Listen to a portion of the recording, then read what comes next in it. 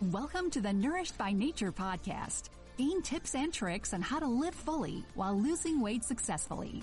Here's your host, Shiny Unger. Hi, everyone. We've got some questions. We'll begin with that. There were some questions about specific foods. This is a public forum. We answer general questions only. For individual guidance, please sign up by calling 646-498-6696. If your question does not get answered, please feel free to leave a message again. A few people left messages that they got the cookbook and they're asking to get the previous weekly recipes that are not in the book. There are lots of new recipes already. As soon as it's compiled for sale, I'll announce that. It's not available yet. Question, which vegetables are good to eat when using blood thinners? With blood thinners, vitamin K is an issue. Lots of vegetables provide vitamin K. Some vegetables that are safe to eat with blood thinners are squash, cucumbers, onions, and mushrooms. Question, is exercise effective to burn calories? When I binge eat, I feel like it's impossible to burn it all off. All right, so my answer is that there is so much more to exercise than just burning calories. The calories are just by the way. The real reason to exercise is, firstly, it's great for digestion.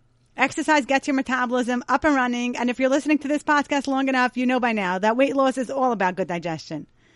Another great reason to exercise is because it produces endorphins, which are feel-good neurotransmitters. This puts you into a good mood, which leads to better food choices and prevents emotional eating. Exercise manages stress, which is a very crucial point of weight loss. When you're stressed, you're more likely to be out of control. Not only with your food, by the way. Persistent stress, which is hardly avoidable, increases hunger hormones, the kind of hunger that's only satiated with comfort foods. Managing stress is so important, and there's no better way to do it than with exercise. Question, I'm afraid to go off sugar because then I'll gain weight every time I do eat, even just a little bit of sugar. So my answer here is small weight fluctuations are part of life. There's no avoiding it. It's perfectly okay if a few times a year you allow yourself a sweet dessert and it shows up on the scale. It comes right back down, though. Weight that's gained quickly is lost quickly. Every weight loss plan has its idea that drives the weight loss, and as soon as you don't stick to it perfectly, you will most likely gain weight. As long as you stick to it most of the time, these little fluctuations don't matter in the long run. For this reason, you do want to choose a plan that has ideas that resonate with you. For example, if you do a calorie-restricted diet, then as soon as you go over the calorie allowance, you will gain weight. Do you want to count calories for the rest of your life? Or would you rather focus on eating natural foods? Whatever you choose to do, remember that it needs to become a lifestyle in order for it to be effective. Sometimes people say they want to do a low calorie in the beginning, either because they're desperate to lose fast or they're not ready to give up on sugar, and then they'll switch to focusing on natural foods. I can tell you from experience, this approach never works. This is exactly how you fall into the yo-yo dieting trap. Put all your effort into one specific weight loss idea that you will stick to. Everything works as long as you're committed. So choose something that you feel can work for you to stay committed. Hashem made food very pleasurable. Why? Why is it not like an IV without all that struggle? And there's a reason for it. Hashem wants us to have pleasure from his world. If it's something we need to do anyway, like eating, then Hashem specifically added the pleasure factor. And that's okay up until the processed food. Foods high in sugar and unhealthy fats activates a totally different pathway in the brain, the one that's activated with drugs. The neurotransmitter called dopamine. And by the way, neurotransmitters are released by our nervous system. It has nothing to do with energy or hunger or fullness cues.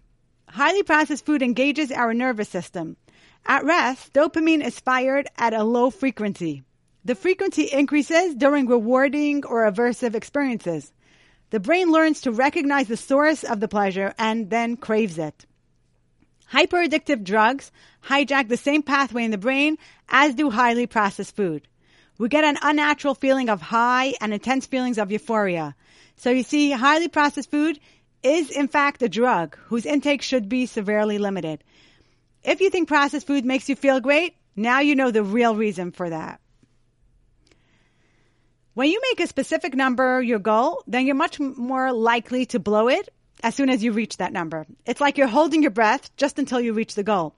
Having a specific number or dress to fit into makes everything you're doing temporary, just until you get there, and then what? These type of goals are dangerous. They don't lead to lifestyle changes. The real goal is to change your habits in a real lasting way. That's the goal. When you have this approach, that it's all about habit and every choice matters, then you change for real. All the marketing of diets promising 30 pounds in 30 days and all kind of rapid weight loss leads to false hope syndrome. False hope syndrome is that feeling that too many of us had at the beginning of the summer, like I'm going to lose 20 pounds this summer, without asking ourselves if that is at all realistic.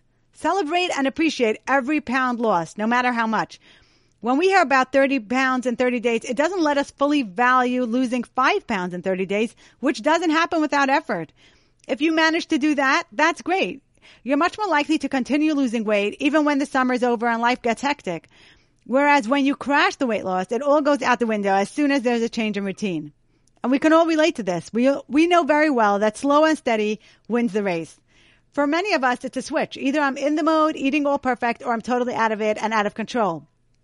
Habit change is not a flick of a switch. This all or nothing approach, which we were fed by unrealistic marketing, leads to a lifetime of yo-yo dieting and struggle. No one should tell you how much you should or could weigh. Don't even tell it to yourself. Everyone is so individual. With their unique journey, you don't plug people into a chart. If you're shorter or rounder, the best thing for you to do is to accept it rather than try to fight it. Accepting your size is not a license to eating junk food. Everyone could and should make better food choices each and every day. Making better choices is a realistic goal, and it's long-lasting. On the other hand, having a specific number or image in mind leads to yo-yo dieting, to binge eating, and unfortunately, to eating disorders. There are some diets that are considered top-rated for effectiveness and sustainability. And the first top on the list is Mediterranean diet, which we've spoken about. My program is very much in line with the Mediterranean ideas, which is all about eating natural foods. When you stick to natural food, even if you're eating fats, such as nuts and avocado, you still lose weight very well as long as you keep away from processed commercial foods and ingredients. The next on the list of top-rated diets is the DASH diet. What is the DASH diet?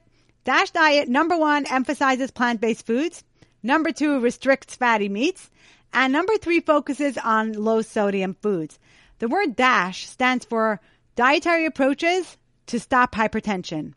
It is designed to treat high blood pressure, which is common and a direct result of ultra-processed food. The diet is about decreasing sodium intake and increasing nutrients that fight high blood pressure. Now, if you listen closely, you'll realize that the 2 top-rated diets, Mediterranean and DASH, do not mention anything about portion control.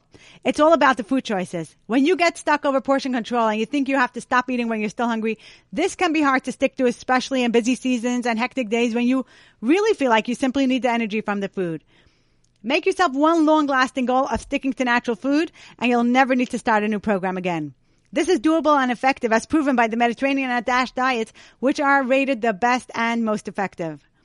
When you find yourself with a ravenous appetite for whatever reason, either you went shopping for hours or you're simply craving and it feels out of control, the smart thing to do is not to focus on portion size, but rather just stick to the right food choices and eat until you feel full. This way you wean from unhealthy cravings, and in the long run, you will lose more weight this way. Every weight loss plan, as we said, has a focus, an idea that makes it work. Here the idea is to stick to natural foods through thick and thin. I'll end with a great tip to keep you going, and that is to keep track of your victories. Write down every time you overcome a challenge. Write it down. We're very good at bashing ourselves when we batch up, but that's not conducive to growth. What's more effective to change is proving to yourself that you can do this. Don't underestimate the power of putting pen to paper and actually writing down your victories. Notice your good choices. You'll feel great, look great, and be successful long term. Keep going on this wonderful path of self-care, and good luck. If you enjoyed this podcast and would like to hear more, call 212-444-1900, press 5 then 7, and be inspired. The ideas expressed in this podcast are the opinion of an individual based on current weight loss research. Please consult your doctor before making any changes to your eating plan.